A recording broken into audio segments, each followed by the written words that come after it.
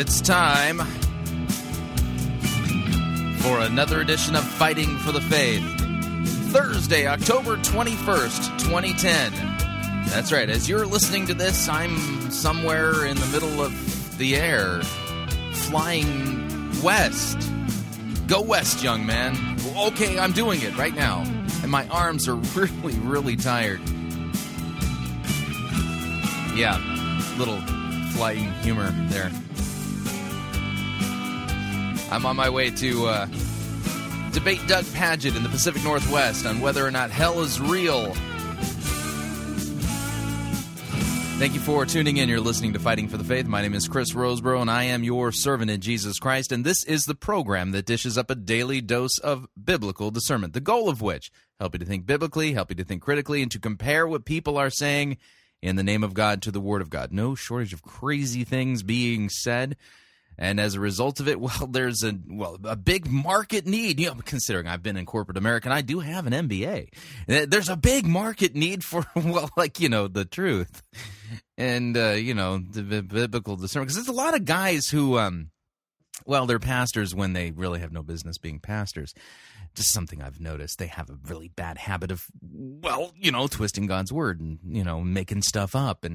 And so what we do is we have a bovine scatology meter here at Fighting for the Faith, and I have it set to intolerant.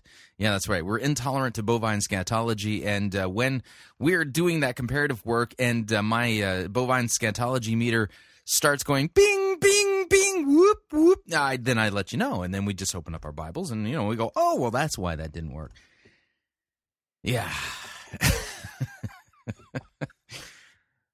Keep me in your prayers. I obviously need prayer for many things, including the upcoming debate. Pray this. Pray that God's word and the gospel would win the day on Saturday. That's our prayer, that God's word and the gospel would win the day. That's what you need to pray.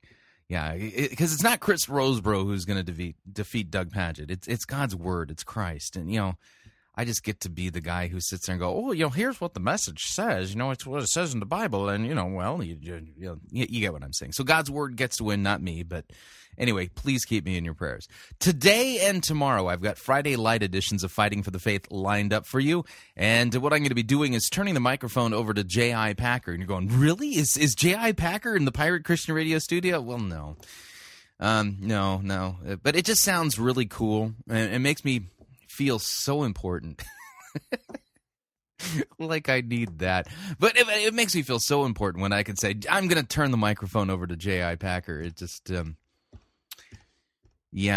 apparently I'm in need of psychological counseling. But the good news is that I found, and of all places, I found a series of lectures that J.I. Packer did on the attributes of God. He did this at a venue in Canada, but I found them on a site for a bunch of Anglicans in Sydney, Australia. So, that's the nice thing about the internet is that, things that occur in one place have a way of, floating across the ocean. I think what happened is that somebody stuck a couple of MP3 files in a bottle, and they floated from, British Columbia in Canada, and they just floated across the Pacific down to Australia, and some Anglicans found it on the beach there, and they uploaded it to their hard drive, and thought this would be a great thing to share with everybody. In my world, things happen that way. So, but don't try to wake me up or say to me that's kind of like unfeasible, because I like to think that it is. Anyway, so for today we got two parts. For today we got part one, and tomorrow part two of some lectures that J.I. Packer did on the doctrine of the Trinity. I find them to be very scholarly, very biblically, well argued, and of course, because J.I. Packer has a good, thick British accent, it even lends that much more credibility to the to the presentation. I just need to get off the microphone here. So without any further ado, here is J.I. Packer, part one on the doctrine of the Trinity. We turn to the truth of the Trinity, truth as I believe it to be, and I'm going to try and prove to you that it really is. Yesterday, you remember, we were looking at the question of language about God, and what we really saw was that if one accepts the historic Christian understanding of God's revelation, Well, the problem about whether language concerning God has any meaning, and if so, whether its meaning is clear, that problem doesn't seriously arise. Because the model for the situation is that we listen first to hear what God has said in his revelation, and then we speak back to him and to each other about him in a way that echoes the language that he first used in talking to us about himself. And in terms of that model, one has a complete answer to the skepticism of the philosophers who feel the problem of meaningfulness in theological language just because, like other philosophers for the most part for 200 years, they have ceased to believe in a God who speaks. Now, against that background, we turn to the doctrine of the Trinity. I reminded you of what we did yesterday because I now have to say the doctrine of the Trinity is a revealed doctrine, emerging, inescapably, from specific things that God has told us about himself in the pages of Holy Scripture. We shall be turning up texts and joining elements of the biblical witness together, and so constructing the doctrine of the Trinity in the proper Christian way, as I conceive, in which any doctrine is to be constructed. That could be expressed differently by saying we shall take perfectly seriously the language of Holy Scripture as instruction to us from God himself. And so we shall be led to the point where we receive the truth of the Trinity as part of God's witness to himself. Have before you, as we go through this material, the outline on the triunity of God that has been distributed to you. I'm not simply going to go through it, but every now and then I shall be referring to it because it covers more fully things about which, just because of the pressure of time, I shall have to say less than is really needed. You'll notice that at the top of this resource sheet there's a reading list, and by going to that reading list you can discover much more about the history and varieties of thought about the Trinity than I shall be able to tell you. Books of particular importance, perhaps, for doing that are number 7, R.S. Frank's book, The Doctrine of the Trinity, number 8, E.J. Fortman, The Triune God, and number 10, Bethune Baker's book, J.F. Bethune Baker's book, Introduction to the Early History of Christian Doctrine. Of those books, the only one that covers the whole story from the days of the apostles right through to the present time is the book by Fortman, which reviews very well all the various views that have been taken of the nature of God from the beginning until now. Let's move then into our subject, and thus I begin. You have had the experience, I'm sure, just as I have, of going to the door where the bell has rung or the knocker has been knocked and finding on the doorstep modern Arians. They don't, of course, call themselves that. They call themselves Jehovah's Witnesses. But they're fully persuaded of what they believe about God, and they've come to persuade you. If you let them speak their piece, they won't talk to you directly about the nature of God. They will talk to you directly about a new world. But if you cross-question them and make them come clean as to what they believe about God, you will find that, like the people called Arians in the latter years of the 3rd and the early years of the 4th century, they don't regard Jesus Christ as divine in the same sense in which the Father is divine. They do regard Jesus Christ as the Word that is the top creature in the whole string of creatures that God has made. The Word is the top creature, and the Word took to himself humanity, and his name now is Jesus Christ. You will find that they execrate the doctrine of the Trinity. They don't always understand it very well, but they are sure that it's bad medicine. And they will attack the churches. They frequently do attack the churches for upholding this doctrine on the when, say the Jehovah's Witnesses, there is no scriptural evidence for it. So speak the Jehovah's Witnesses. How do you get on when you're confronted by them? Have you got an answer for the things that they say? Many folk in Orthodox churches, churches whose beliefs in this matter I regard as right, do not know how to build up and deploy those beliefs, or how to reason against those who hold a different view of God from the Trinitarian one. I hope that what I present to you this afternoon will give some help at this point. I hope it will give help at some other points also, but certainly at this one. I will grant the Jehovah's Witness or anyone else that the doctrine of the Trinity is not formally taught in the New Testament in the way that, say, the doctrine of justification is formally taught in such letters as Romans and Galatians. That is to say, there is no book of the New Testament in which the triunity of God is the subject. Mind, there is one long discourse of the Lord Jesus in which the triunity of God is very apparent, and in which the line of thought simply could not continue. I mean, Jesus could not have said what he did say on any other basis. And that's the discourse immediately before Jesus' betrayal, which one reads in John chapters 14, 15, 16, and then the prayer of chapter 17. Nonetheless, I am going to maintain that the doctrine of the Trinity is inescapably there in the New Testament. And further, I'm going to maintain that it is the foundation of the gospel, no less. A line of thought which I love to use in preaching and in writing has to do with one of the brilliances of the Anglican prayer book, at least the Anglican prayer book as I was brought up on it in England.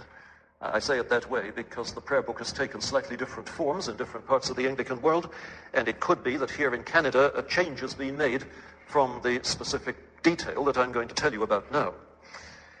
But in the English version of the Anglican prayer book, a gospel reading is set for Trinity Sunday. That's the Sunday which follows Pentecost, or Whit Sunday as it used to be called in the days of my youth. And that gospel reading was, wait for it, John chapter 3, verses 1 through 15. And I call that one of the brilliances of the prayer book. You know what's going on in that section? Jesus is talking to Nicodemus. He's talking to Nicodemus about entry into the kingdom of God. He says that to enter into the kingdom of God, you must be born again of the Spirit. And then he says that the way to eternal life is to have faith in him. You remember, as Moses lifted up the serpent in the wilderness, so must the Son of Man be lifted up, that whoever believes in him may have eternal life. It's plain that John means us to understand that eternal life is the life of the kingdom. The kingdom of God is the theme all through. And so what you've actually got in that passage, from one standpoint, is an exposition, an unfolding of the way of salvation, which involves the three persons. God, the Father, whose kingdom we're talking about, the Spirit of God, through whom folk are born again and enter the kingdom, and Christ lifted up as the substitute for sinners, as the serpent was lifted up in the wilderness. Now, the one on whom faith must be focused, the one on whom evidently the Spirit leads folk to focus their faith, so that by this means they do actually come into the kingdom. So the thought emerges of Father and Son and Holy Spirit together in one great divine operation, namely the operation that brings sinners into the state of eternal life. And that, I believe, is how all through the New Testament we are taught to see salvation. It's the work of the Father, the Son, and the Spirit, a team job, if you'll allow me to be very bold. It's the Father, Son, and Spirit, you see, acting together to bring sinners into the reality of eternal life, as I said. And if the truth of the Trinity is not confessed in your doctrine, it's hardly likely that you will be able to state the truth of salvation in a right way. And the Jehovah's Witnesses certainly can't.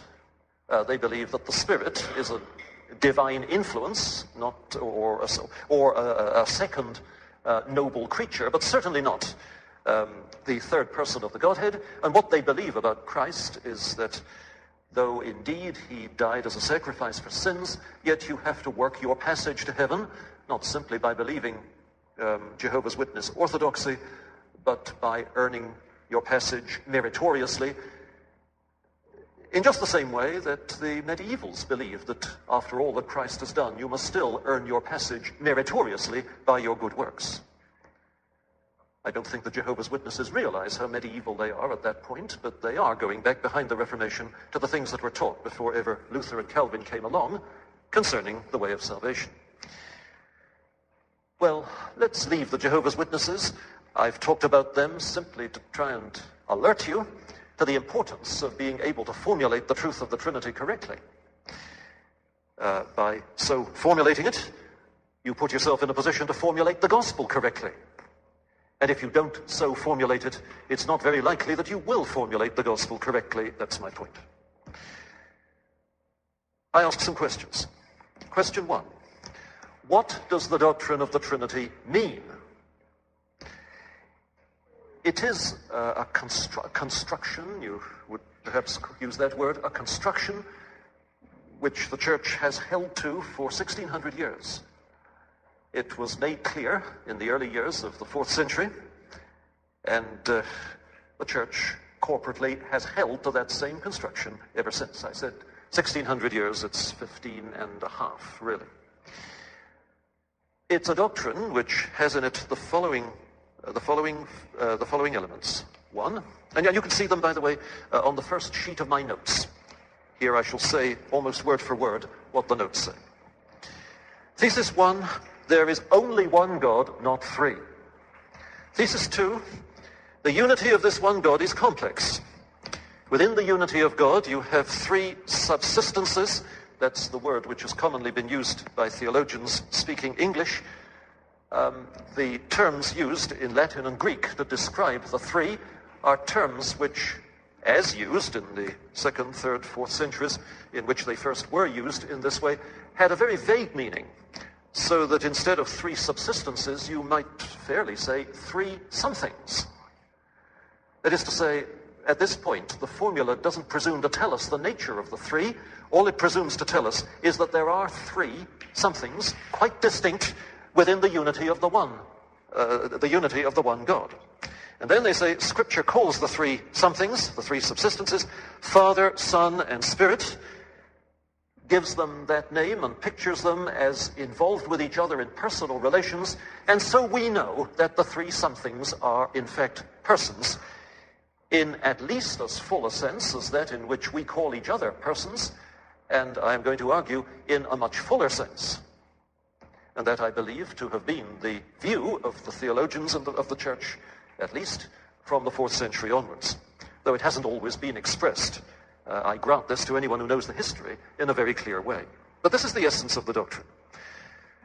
So it's not saying that there are three roles played by one actor, as the late great Peter Sellers in one or two of his films played three characters.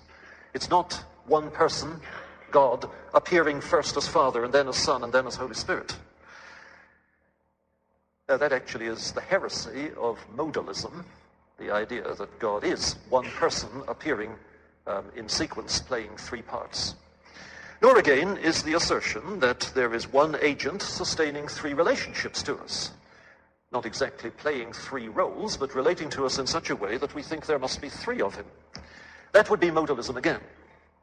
What we're saying is that there are three co-equal, co-eternal persons, let's say for the moment personal centers, somethings, realities, each of which is you to the other two, and for each of which the other two are you, and each of which is I to himself. I say himself. I think I may warrantably do this, because in Scripture, all three persons are regularly spoken of in masculine terms. Modern feminist theology has broached the notion that perhaps it would be proper to think of the persons of the Godhead, or one or two of them, if not all three, in female terms. For the moment, I simply say the Bible doesn't talk such language, and it's dangerous to be wise above what is written. So I'm going to talk consistently about three persons, each of whom is he or him, and as I say, he's I to himself, and the other two are you as far as he's concerned. Just as it would be in any human threesome. The big difference here is that these differentiations of personhood exist within a God who is one. And it's true Trinitarianism to be as insistent on the oneness of God as one is insistent on the threeness of the persons. So, while it's standard for us to refer to the Christian God as He, it would be equally orthodox, though not equally standard and common, if we referred to the Christian God as they. The threeness is as fundamental as the oneness. This is the historic Christian, and so I maintain, biblical view. And there's no essential subordination, that's a phrase which theologians have used as a technical term, essential subordination, of any one or two of them to any other. In other words, there's no hierarchy of being. Or putting that in the terms in which some 3rd century theologians put it, it is not the case that the Son is God of a weaker strain than the Father, nor that the Holy Spirit is God of a weaker strain than both. When one says that the three persons are co-equal, the purpose of the statement is to bar that idea out. It's certainly true that in action, the Father initiates, and the Son and the Spirit, in their different spheres of activity, cooperate and comply and fulfill and execute the will of the Father. And you remember Jesus saying in John 5:19 that the Son can do nothing of himself. He does only what he sees the Father do. In that sense, he is entirely dependent on the Father for his initiatives. And you know that the Spirit comes at the sending of the Son and the Father, and that very phrase, sending, is enough to indicate that the Spirit comes to do the will of both. When you talk about the Trinity, by the way, don't talk about the parts of the Trinity as if God were divisible, and don't talk about the members of the Trinity as if God was a club. This constantly is happening in the written material which students at Trinity College submit to me, and I always scratch it out and put something rude in the margin. Because the notion, you see, is just the wrong notion. God is not a club, and God is not divisible. Talk about persons of the Trinity or persons of the Godhead. That's the classical Christian way of articulating the doctrine, and it does the job well enough. And equally, don't suppose that any of the three persons acts without the cooperating presence of the other two. The unity of God is expressed in action. And in all divine acts, all three persons are together. You have probably seen dance acts at the theater or on the television where you have three persons dressed in similar costume who every now and then line up facing you, the audience, or facing the camera in such a way that you can only see the person who's in front of the line. And then they separate out again doing their distinct bits of the dance, and then they line up again so that they look like one person. I think that's a helpful parallel, a helpful analogy to the way in which, though the three persons are constantly working together in all that is divinely done, God is one God in action. The three persons are together, and again, all that is noticed by us at the receiving end of God's action is what one person of the Godhead is doing. In the earthly ministry of the Lord Jesus, the Spirit was there, the Spirit was with him, but the Spirit wasn't noticed. There's very little about the Spirit you'll find in the Gospels. And what is said about the Spirit has to do with the ministry that he's going to fulfill. There's hardly anything said about the ministry that he's already fulfilling in the Lord Jesus. Just a little, but hardly anything. However, he was there. And Jesus said, "The Father is with me always." The Father was there too. But the focus was on Jesus. In some of the things that the New Testament says about ministry, and equally about sanctity, the focus is put on the Holy Spirit. And from the texts which speak of the work of the Spirit, it would be possible to, or shall I say, in light of those texts, it would be possible to forget that the Son and the Father are there too when these activities of the Spirit are in process. The three persons are, in fact, always together. Let me say it again. Although sometimes attention is focused specifically on one of them. Well, that all goes into the expounding of the complex unity of God, which is the second thesis in the classic doctrine of the Trinity, the doctrine of the Trinity that I believe the Scriptures teach. Thesis 1, there is one God only. Thesis 2, the unity of this one God is complex in the manner described. And then thesis 3 is that the three persons cooperate according to a hierarchical pattern that reflects the way they exist together.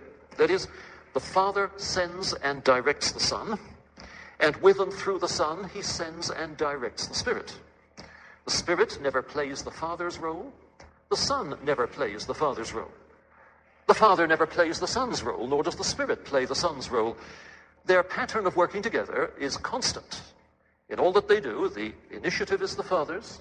The Son immediately picks up the initiative which the Father gives him and falls in with it, and the Spirit becomes the executive of the Godhead, fulfilling the will of the Father and the Son. It always was so, always will be so. This is called, at least called by the theologians, economic subordination. That is, the pattern of the subordination of the Son and the Spirit to the Father in practice, as distinct from the idea of essential subordination, the idea of the Son and the Spirit being somehow inferior to the Father in being. That notion, as I said a moment ago, is to be excluded completely from one's thinking. It isn't true. But the thought of the economic subordination of the Son and the Spirit to the Father, that thought is true. That's what's revealed in Scripture. The Father initiates, and the Son and the Spirit do the Father's will. These, then, are the three theses which together make up the classic Christian doctrine of the Trinity. You can see there's more here than our human minds can ever fully understand. You can see, in other words, that in the theologian sense of this word, the doctrine of the Trinity is mystery. Mystery doesn't mean there an area of fuzz, any more than it means a puzzle which, by careful reflection, can be dissolved, like the puzzle, the whodunit puzzle, in a mystery story. The mystery is dispelled in the last chapter, where you're told who did it and how and why. Mystery here is being used in a quite different sense. It's a perfectly precise sense. It's a theologian sense. It's standard amongst the professionals in the business. Mystery means a divine fact of which we can say it is so, because the Bible assures us of that, but concerning which we cannot tell how it can be so. Okay, we're going to pause right there. We're going to pay a couple of bills. When we get back, we will continue with part one of the Doctrine of the Trinity by J.I. Packer. He's doing a fantastic job, by the way. Now, if you'd like to email me regarding anything you've heard on this edition or any previous editions of Fighting for the Faith, since J.I. Packer won't be answering any emails regarding the Doctrine of the Trinity, if you want to fire them off to me, if something that you have a question, send them off to me. I'll try my hand at it. Talkback at fightingforthefaith.com, or you can ask to be my friend on Facebook. It's facebook.com/Pirate Christian, or you can follow me on Twitter. My name there, Pirate Christian. We'll be right back.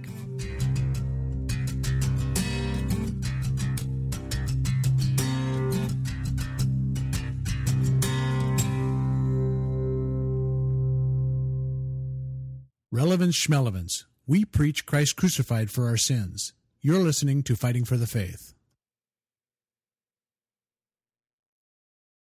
You're listening to Pirate Christian Radio. We'll be taking your false doctrine now.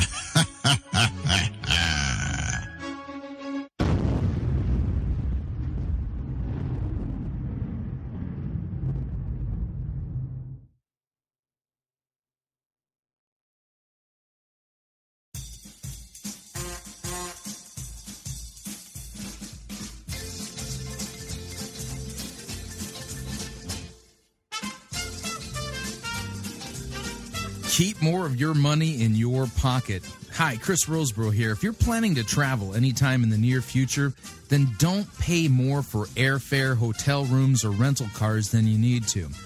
Longtime Pirate Christian Radio featured advertiser Cheap O Air can save you a Tijuana taxi load of money on all of your travel needs. Plus, Cheap O Air has a seasonal promotional code for all of our listeners that will save you an additional $10 off of Cheap O Air's already low prices.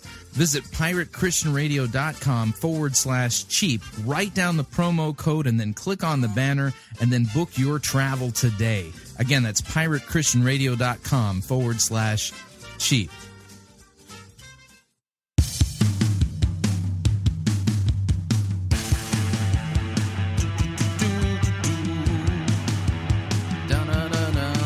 we're back.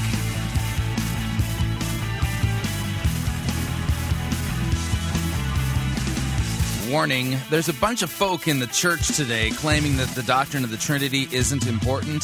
They're dead wrong. This deals with the very nature of God himself as he has revealed himself.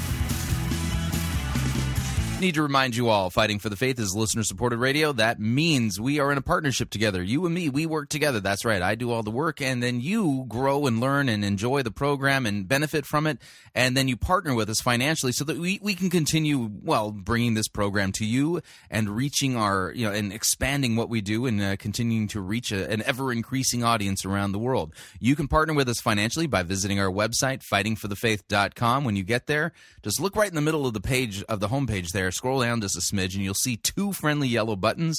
One says donate, the other says join our crew. When you join our crew, you're signing up to automatically contribute not a lot of money, only $6.95 every month to the ongoing work and mission of Fighting for the Faith and Pirate Christian Radio. And you're thinking, that's not a lot of money. How are you able to survive off that? I'm glad you asked, because what we're trying to do is spread out across our listeners and have everybody be able to contribute a little bit. And by everybody contributing a little bit, it equals a lot, so that we are able to pay our bills every month, even during the lean summer months.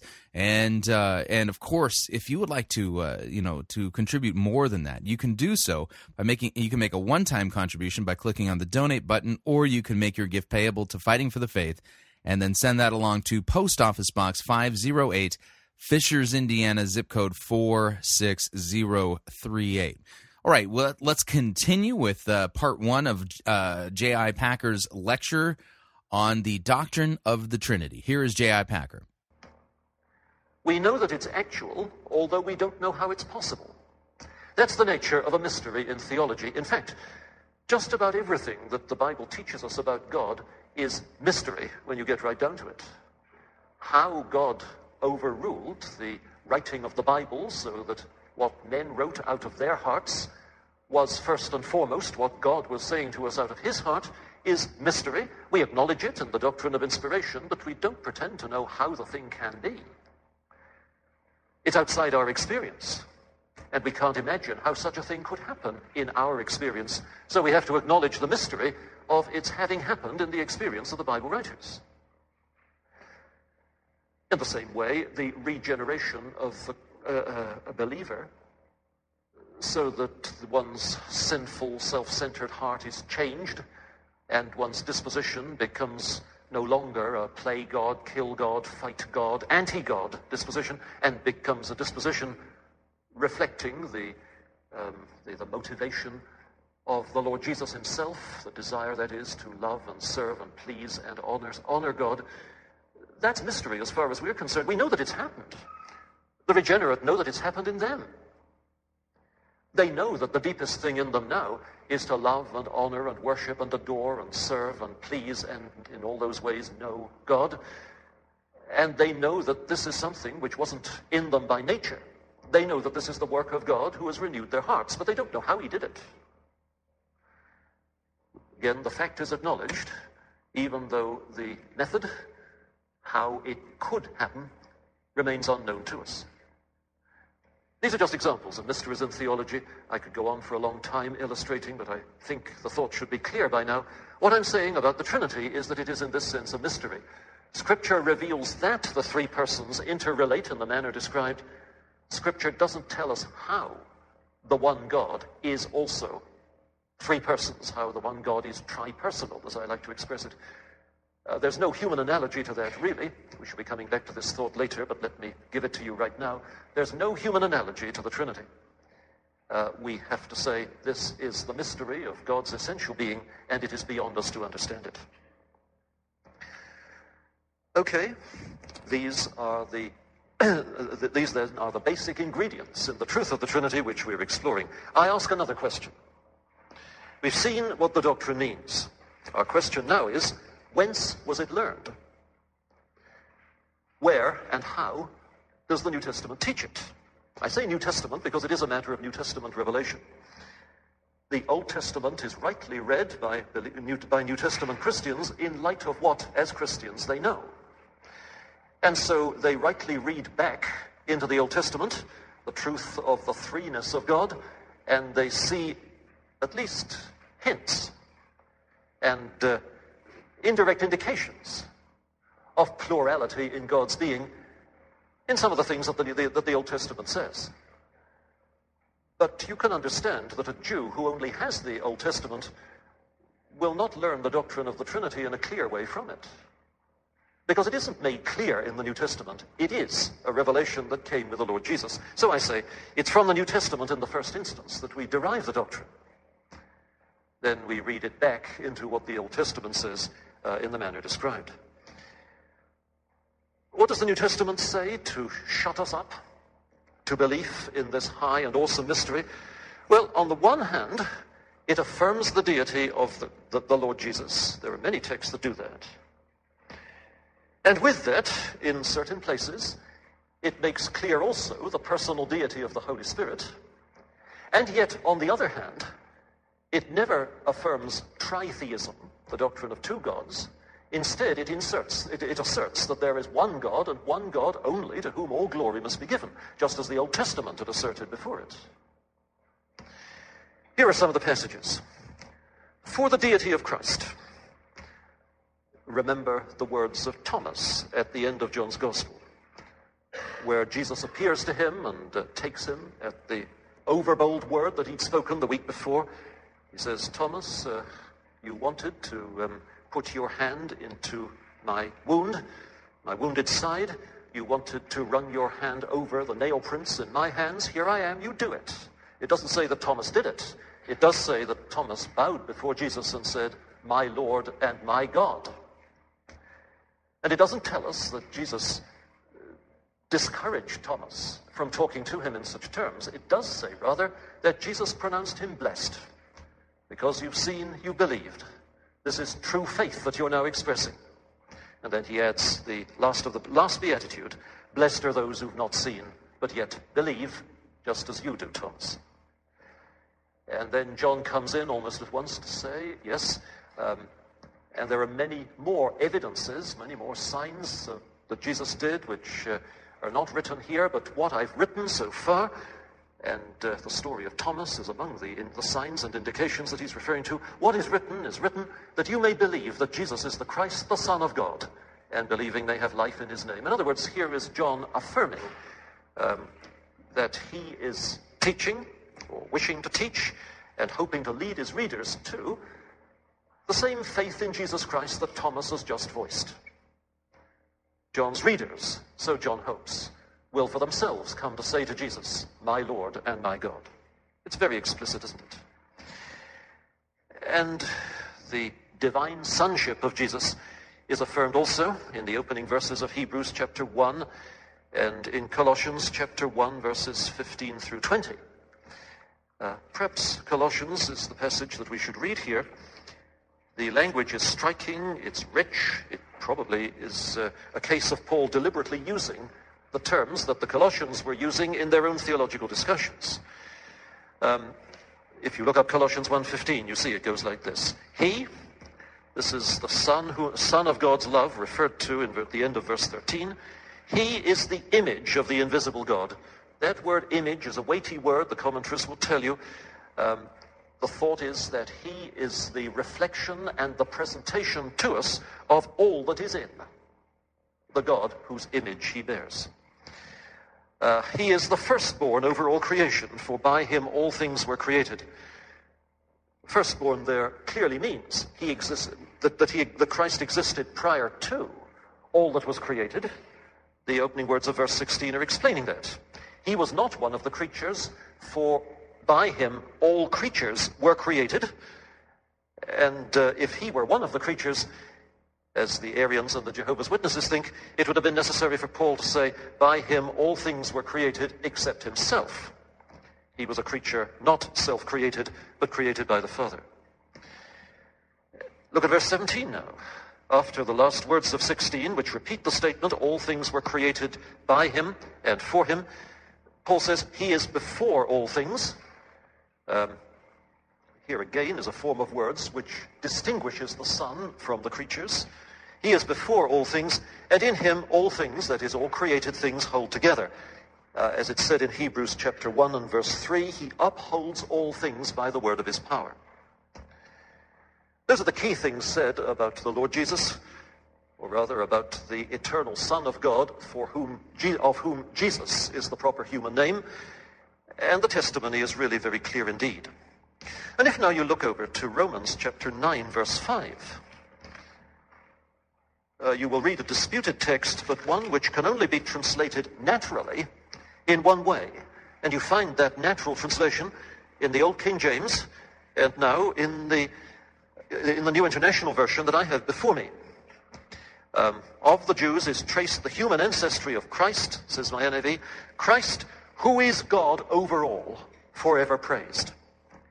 He is God over all, to be praised forever. Modern exegetes, in many cases, have balked at that translation, and they have posited something very unnatural, namely a period, full stop, after the word Christ, and then the rest of the sentence, God, who is over all, be praised forever, amen. That becomes an exclamation of doxology.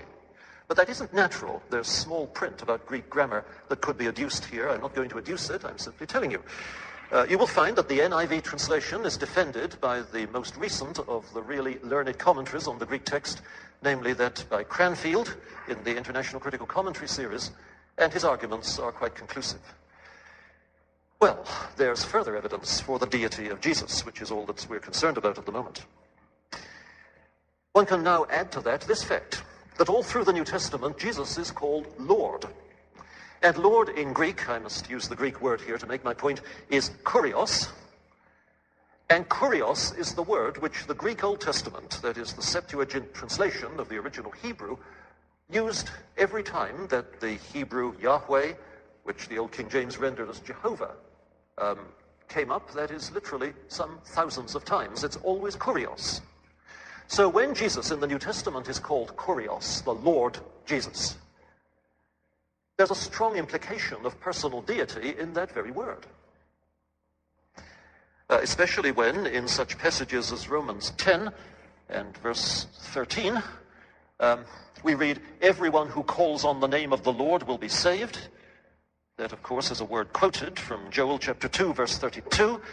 And the Lord, as you will see if you read the passage on from verse 9, the Lord who's being referred to there is Jesus.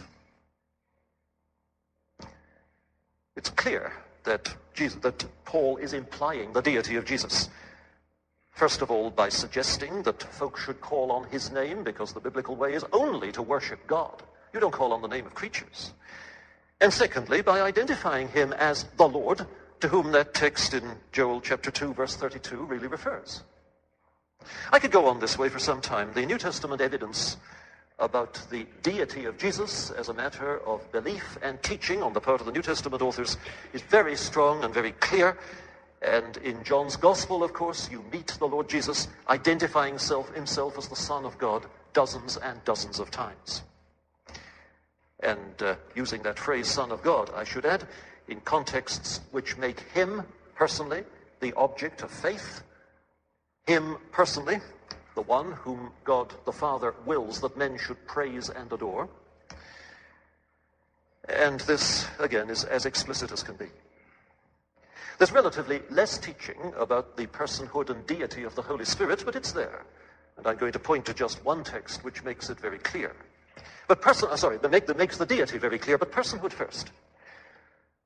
Personhood is something that needed to be established because the Spirit of God in the Old Testament is spoken of as if he were simply God in action. That is, there's no personal distinction between the Spirit and Yahweh himself, whose Spirit is being spoken of. And in the New Testament, the Greek word for Spirit is a neuter word. Now, do you know what I'm talking about? In Greek grammar, Greek language, unlike English, you've got three genders, and every word has a gender. It's masculine, feminine, or neuter. It's a he or she or it word. Well, the Greek word for spirit, used all the way through the New Testament, is pneuma, which is an it word. So something needed to be said to show that the person referred, or the being referred to as the pneuma, the Spirit of God, is a person for all that the term referring to him is an it word rather than a he word. And this is made plain by the verbs that are used of the Spirit's activity. The Spirit speaks, teaches, can be grieved, can be lied to. You couldn't use such words of one who wasn't a personal being in his own right. Again, we read the Spirit makes intercession for the saints. Romans 8:26. And only a person can make intercession for other persons. The text I wanted to call your attention to now is Revelation chapter 1, verses 4 and 5, where the writer is doing what the writer of nearly all the New Testament documents does. At least certainly the writer of the letter of all the writers of the New Testament letters do. He's starting his letter in the way that ancient letters usually were started, with words of greeting, and in this case it's Christian words of greeting, just as it is in all the letters of Paul. Grace and peace to you. This is to the 7 churches in the province of Asia to whom he's writing, and we're into about halfway through verse 4. Grace and peace to you from him who isn't and who was and who is to come. That's the Father. And from the 7 spirits before his throne, and from Jesus Christ, the faithful witness, the firstborn from the dead. Well, we know who the Father is, we know who Jesus Christ is, and the 7 spirits are pictured here as 7, because 7, all through the book of Revelation, where a lot of number symbolism appears, 7 is the number of divine perfection. I guess that's familiar ground to you. There are other references in Revelation to the Holy Spirit as 7 spirits. If you look at chapter 3, verse 1, you'll find it there. These are the words of him who holds the 7 spirits of God and the 7 stars. Jesus is the one who sends the Spirit. Any reader of John's Gospel knows that. Then again, if you look at chapter 4, verse 5, you find that in the vision of heaven, before God's throne, 7 lamps are blazing, and these are the 7 spirits of God. 7, let me say it again, is the number which symbolizes divine perfection. And there's yet one more reference, chapter 5, verse 6. The Lamb, standing in the midst of the throne, has 7 horns and 7 eyes, which are the 7 spirits of God sent out into all the earth. Once again, the number 7 is pointing to divine perfection. The Lamb, the glorified Christ, sends the Spirit. Again, any reader of John's Gospel knows that. And that's the truth that's being presented. The 7 spirits then, before the throne, represent the Holy Spirit. And the order of the benediction in verses 4 and 5 of Revelation chapter 1 is that grace and peace, these divine gifts, are to come to the 7 churches from the Father, the Spirit, and the Son. Now, we know that the Father is divine. We know that the Son is divine. It's unbelievable that the one who is sandwiched between them in this order, Father, Spirit, Son, is not on the same footing as the 2 persons who, so to speak, flank him. I put it to you that this benediction, this word of greeting, it's a prayer, really. May the Father, the Spirit, and the Son grant you grace and peace. I put it to you that this benediction could never have been written if John, who wrote the Revelation, had not believed that the Father, the Son, and the Holy Spirit are on the same footing, 3 divine persons in the unity of the one God. And now, with this, link Matthew's Gospel, chapter 28 and verse 19, where the risen Christ appears to his disciples and gives them their marching orders. Go and make disciples of all the nations, says the Savior, baptizing them in the name. Note it says name, singular. It doesn't say names. This is one name. Baptizing them in the name of the Father and of the Son and of the Holy Spirit. Again, there's a point in Greek grammar here with which I'm not going to bother you. I'm simply going to tell you that the absence of the article before the Son and the Spirit shows that there's no emphasis here on the thought of the Son and the Spirit as distinct persons in whose separate names the candidates are to be baptized. It is one name, and the name is Father, Son, and Holy Spirit. And name, in the Bible, as I expect you know, regularly signifies the nature or the being of the person who bears it. A name in the Bible isn't just a label. A name is again and again a revelation of what God has in mind for this person, what this person is in God's sight. A name like Abraham, father of nations, or the name Jesus, which means God is Savior. These names were given by God, and they were given because they were given to proclaim the significance of the person to whom they were given. Well now, here is a name that Jesus is announcing, and it's in this name that disciples, believers, are to be baptized. And the name is the Father, the Son, and the Holy Spirit. Karl Barth, rather sweetly as well as rather wittily, said, this is the Christian name of God. The name, that is, by which Christians know God. To us, the one God is Father, Son, and Holy Spirit. The link of Father, Son, and Holy Spirit, as constituting together the name, that is to say, the revealed nature of God, is surely conclusive. And then in addition to that, there are many triadic passages, and some of these you'll see listed down at the bottom of the first sheet of the handout. The triadic passages are passages in which the work of Father, Son, and Holy Spirit is spoken of in the same breath, and it's like three strands of thought being blended together so as to make a single tapestry. The work of God that's being described in these passages is a work in which Father, Son, and Spirit are all three involved.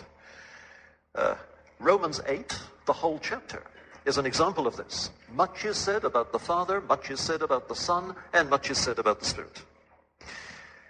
John chapter 3, verses 1 through 15, as I said earlier, is another case in point. So is the great sentence with which Paul begins his letter to the Ephesians, Ephesians chapter 1, verses 3 through 14.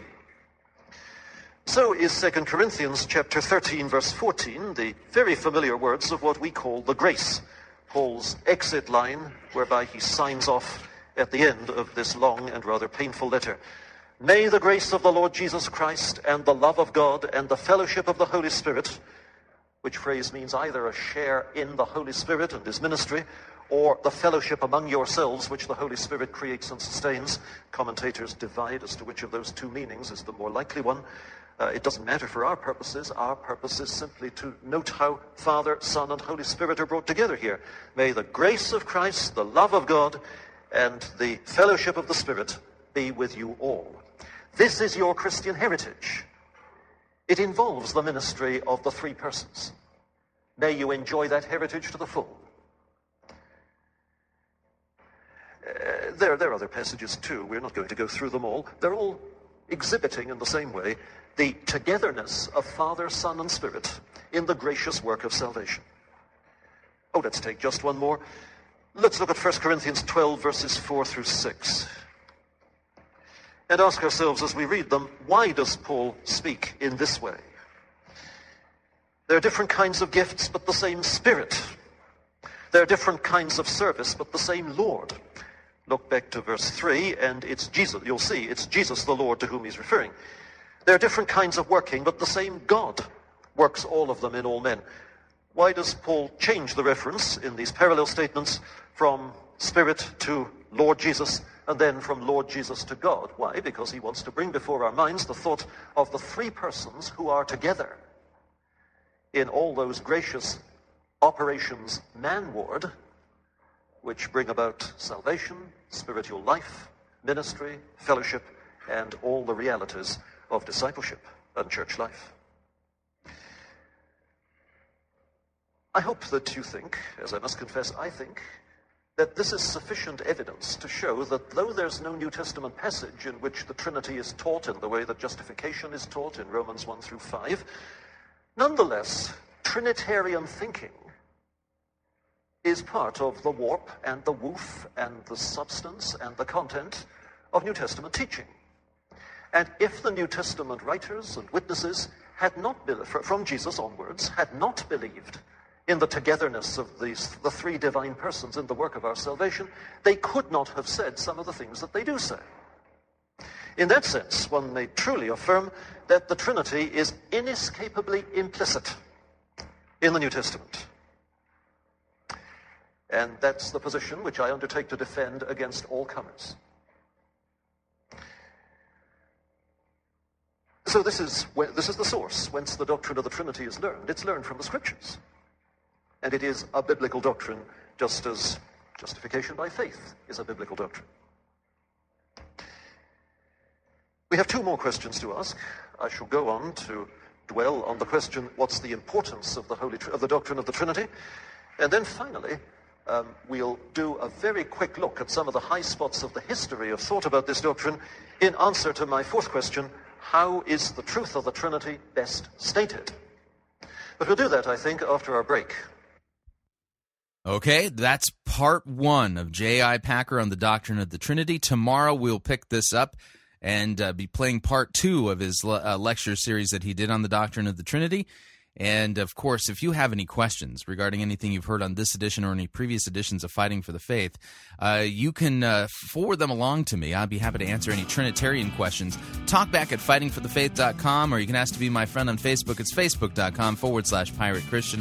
Or you can follow me on Twitter. My name there, Pirate Christian. Till tomorrow, may God richly bless you in the grace and mercy won by Jesus Christ and his vicarious death on the cross for all of your sins. Amen.